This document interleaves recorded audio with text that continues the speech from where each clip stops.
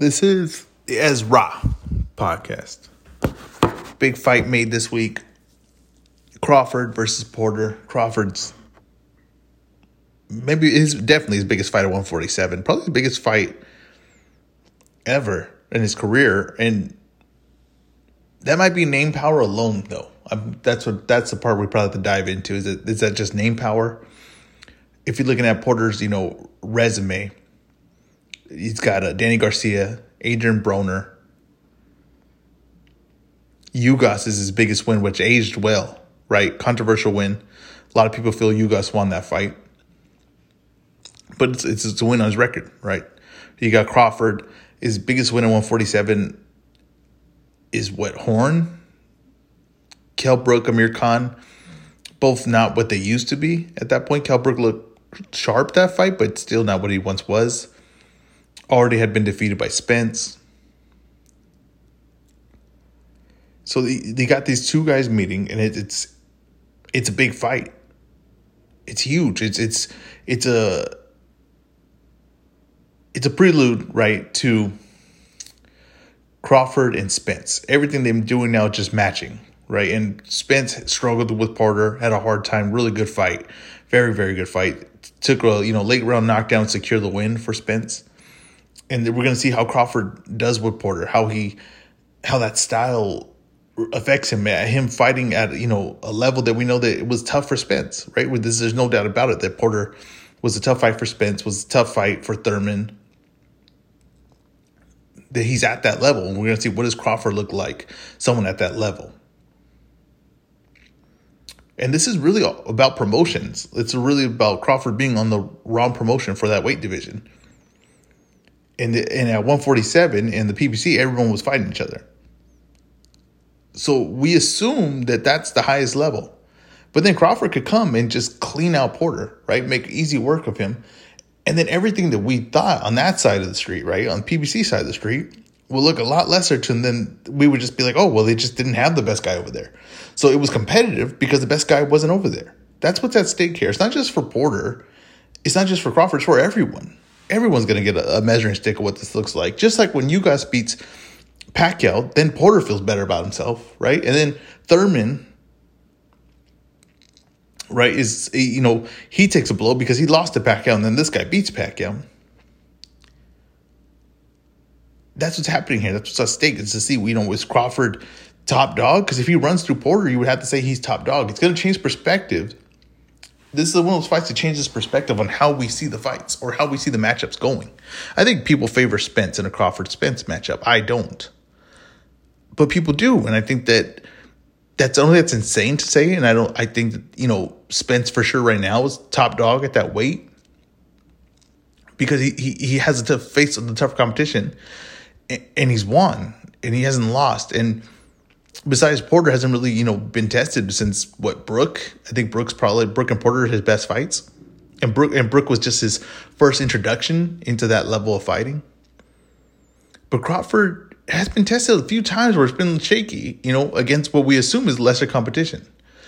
But do we assume is lesser competition just because they're not on the PBC side, right? Are they just not in there with that mix, right? How does Joseph Benavidez do with those guys? How does Mean Machine do with those guys? Because we see Mean Machine give Virgil Ortiz a tough fight. We know the Mean Machine's offense is very good. Now Crawford wins that fight, and he wins most of his fights into fight. Can't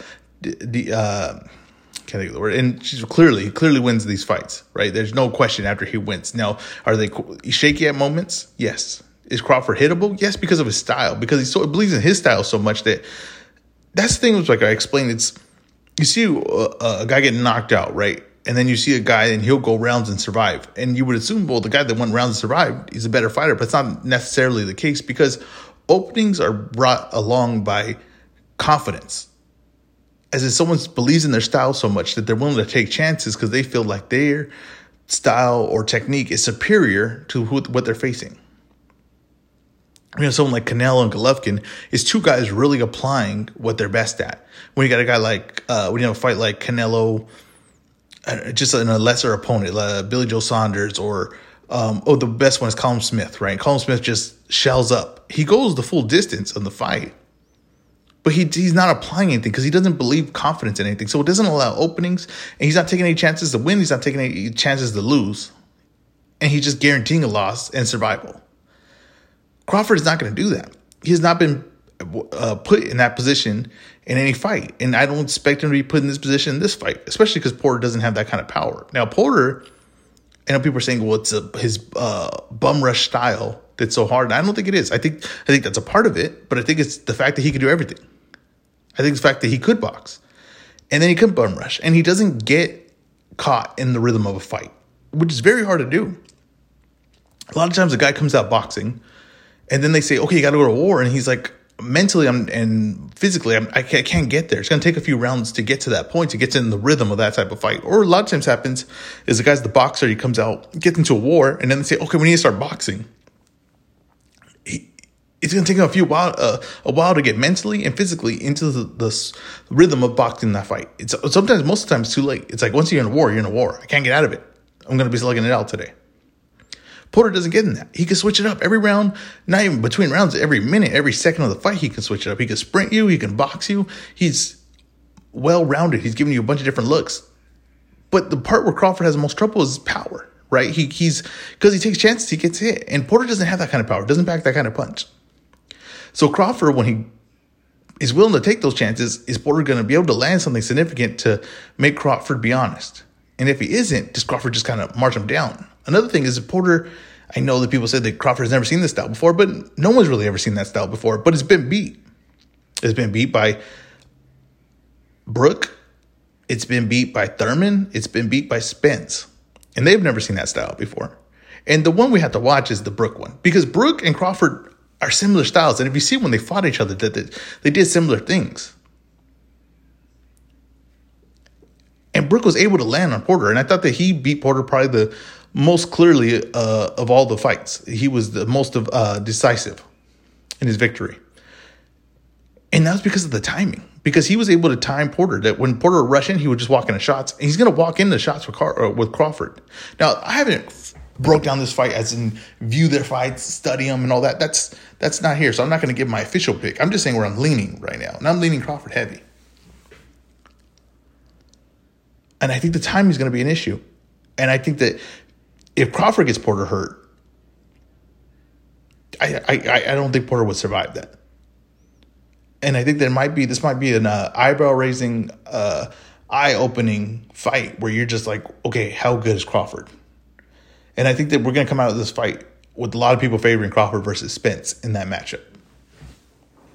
And it's a perfect build-up to them fighting each other, especially if they could get Spence versus Ugas at the end of the year or beginning of next year.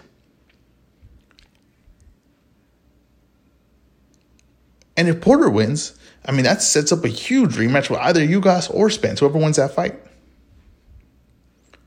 So there's no bad in this. Now, do I think that PBC didn't want to back this fight? Because I don't think that they're questionable of whether pay-per-view returns are going to come back to, cover that 10 mil that's guaranteed to the fighters. Maybe, I think so, maybe. But this is, Top Ranks and ESPN are going to take that chance. And just look at the numbers, right? It would need to do about 250,000 buys. It seems doable. It seems very gettable for the amount they're paying the fighters. I don't expect to have a crazy undercard on this event, but you don't really need it with that fight. And that is a fight fans fight. It really is. That is a fight fans fight, and it's too, that's if it's not the best fighting the best, it's two high level guys fighting each other. Two top 5 guys fighting each other. Most likely, top 4 guys fighting each other. I want to get into the Wilder, the training camp. We're getting closer every day to that Fury fight. And I think there are some red flags. They're from both sides. I agree with that. And I think to say anything otherwise, it's lying, right? It's picking a side. I don't want to pick a side. I want to call it straight. But Wilder's giving me more to see. Now, Fury, we hear things, right? We hear that he was dropped by Jared Anderson. We hear that he faked COVID. We hear all these things. I don't know what to... there's no proof to it, right? We just hear these things. With Wilder, everything I'm going to talk about is what I've seen. Because they're putting a lot out there.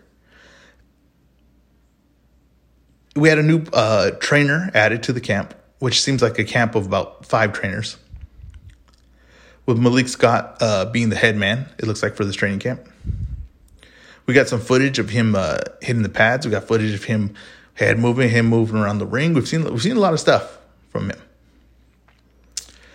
And I guess my logic is, right, on this.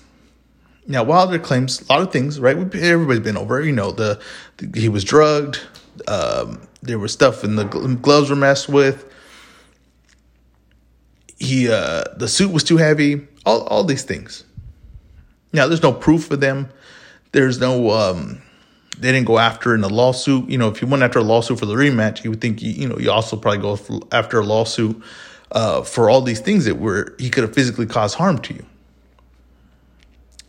Do I believe the gloves were tampered with? I don't, right? Nothing has shown me that the gloves are tampered with. There's no proof. Now, I know people take pictures of the gloves. Gloves are just like that sometimes because you got puncher's gloves and they're less padding at that part. They're looser. I've boxed before. I've seen a lot of gloves. That part didn't get me. He was drugged. And there's no proof of that. That's just an accusation. I don't know that it's not true, but I don't know that it is true. So I'm just going to leave it as there's nothing. I don't know what to make of that. But if all those things were true, right, and you truly believe those things were true, and you truly believe that you also wore the suit that, wear down your legs when you came in, well, then wouldn't you be extremely confident going into the third fight? All you had to do was show up the Wilder that usually shows up, and you would clean out Tyson Fury. You wouldn't need any changes. You would just do the game plan that you were doing because you knew that all these things had been done to you, and they're not going to be done that night. So you're going to be aware of them. You're going to make everybody aware of them. And you're going to come in 100%. And you know that Fury had to do all these things to beat you, and he still couldn't stop you. I mean, he couldn't keep you down at least. Wouldn't you be just extremely confident, not need to make any changes at all? But yet, everything I see in the Wilder's camp is they're changing everything. They're changing his style. They're changing the strategy. They're changing the location, the trainer, the mentality, everything. Everything's changed in this fight. But if that was just an off night, or that was just, the odds were against you, or everything was, you were cheated, why would you need to change so much? Why would there need to be this much drastic change? Another thing I noticed is, why do I know your game plan already? How is that an advantage that I know what you're going for, that I know the stuff you're working on, the punches you're working on? How does that benefit you? How does it benefit you that Fury sees that his trainer sees that? Wouldn't you want to come in with a little bit of mystery, like, we don't know what we're going to get from Wilder today? But now everyone knows, especially your fans. They post all the time, right? Look at Wilder did this. Look at Wilder did that. Look, he's working on the body shots. He's going to apply more pressure. He's going to put more head movement this time. He's going to look to box. It's a lot of things coming out of the camp. It's also 1,000 different game plans. Wilder's also 36 years old, and he's going to change his whole game for this fight. And I'm not saying that you can't grow as a fighter, but I'm also saying that you can't change 100% everything in a training camp. You can't. Look at when these fighters go to new camps, like, let's say Valdez goes to Reynoso, right? And it takes a few fights to adjust to that game plan. It takes a few efforts, right? It takes a few tune-up fights. It takes a few fights where it's like he struggled, and he's finally starting to get the style that they want, the technique that he wants. It's not going to change that. And especially at 36 or 37 years old, that what Wilder is, he's going to change everything. I don't think anything's wrong with, I'm going to go to the body more. It's good, right? But I don't think anything was wrong with Wilder's style to begin with. I think he had moments where he did good in the previous 2 fights, right? Well, at least in the first one, he had good moments. In the second one, it looked like he wasn't expect Wilder to push him back like that. Fury to push him back like that. Fury was big. Fury, since he wasn't running, he was putting weight on shots now. He was beating Wilder to a spot. He was pushing Wilder off his spot. But if you feel that all those things are disadvantaged, then you should feel like you come to this fight with the same Wilder style, right? Maybe a few tweaks here and there. You should be good. But now you're depending on all these things that you worked on to just put them in a fight, and they're going to work all this in that one fight. It's a lot to do. It's a lot to demand of your fighter.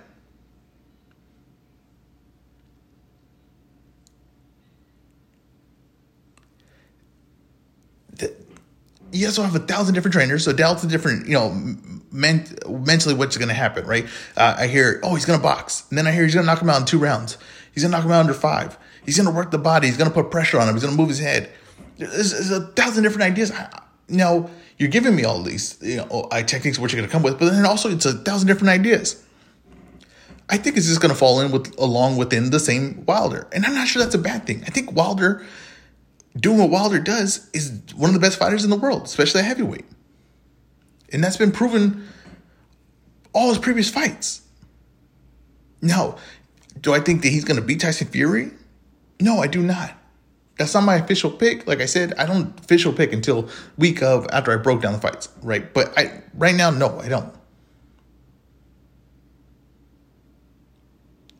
And I especially don't think that if he's going to have to switch his whole style, or he's going to try to box with Fury, or he's going to, be a combo puncher now, all those things. I think that the changes would be slight changes from Wilder's game. But Wilder's game was very special because he hits very hard. He has good timing. And he had good speed.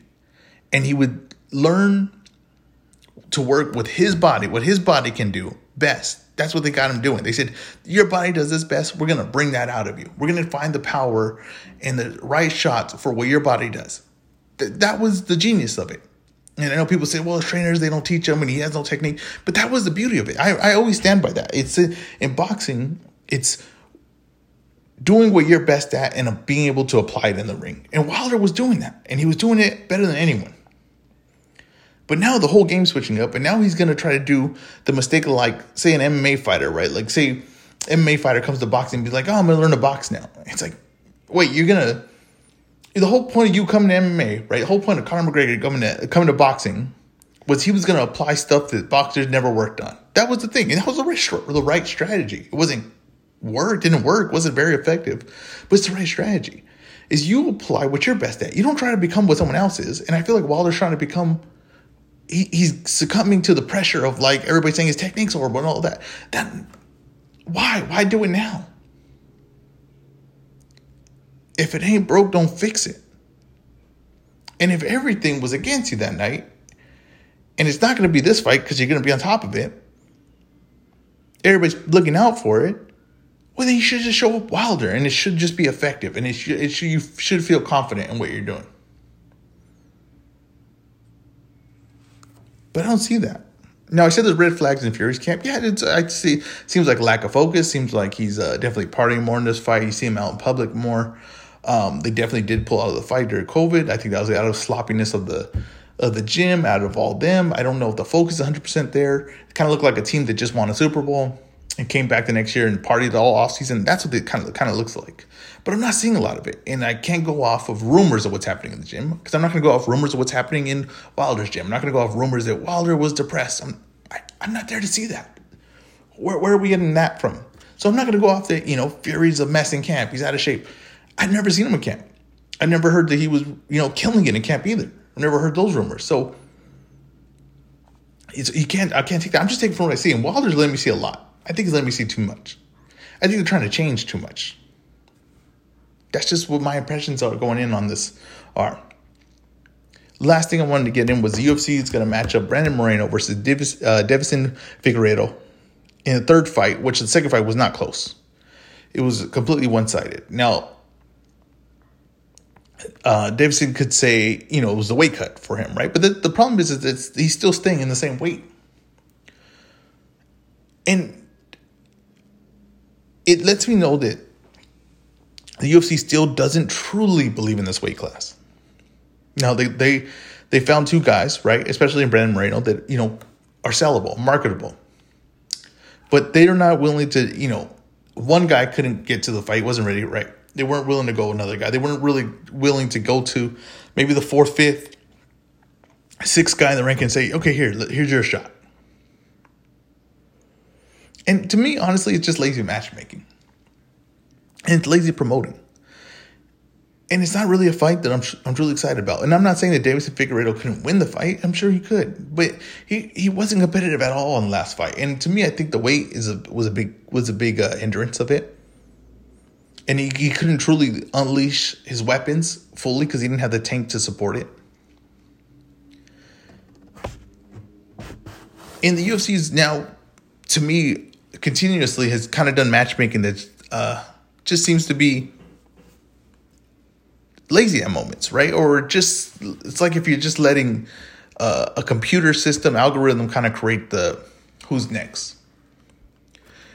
That's not saying that's not fair, though, right? It's not saying that maybe it's fair. Maybe it's the fairest way to handle all this is don't let name power or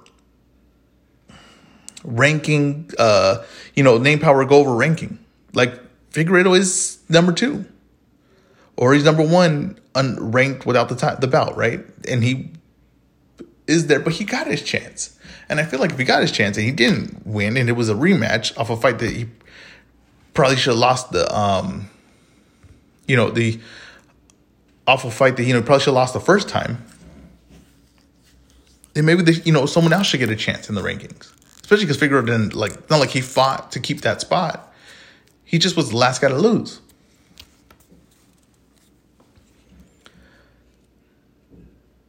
But like in a case of Derek Brunson, who's already lost to the champ, clearly one-sided, but has fought his way and fought and crawled his way back to the top. Well, if we're following the system of the rankings, it's just whoever's next. He should be next, and he should be close to a line for a title shot, especially because the 2 guys ahead of him are fighting each other. And the only guy I think below him, he should be below him because he has more wins recently, is the Killer Gorilla. Now, I imagine they'll fight each other.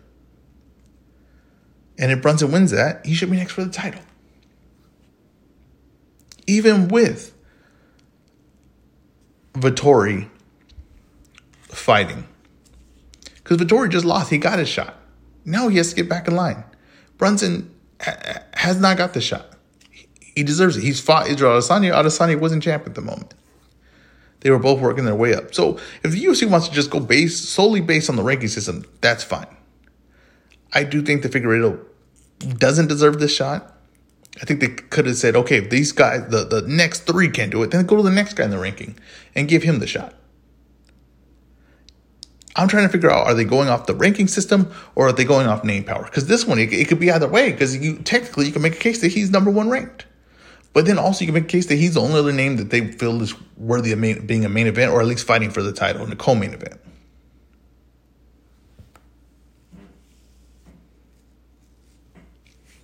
The UFC, I don't know if they care about name power anymore, but there's also a limit to that, right? And is Brandon Royval a big enough name to give a title shot to on a pay-per-view card? Maybe not. We're going to see. It's either be the fairest system in the world, or it could just be name power once again, staying true to getting you shots that maybe you don't deserve, such as Masvidal fighting Usman. Thank you guys for listening. This has been the Ezra Podcast.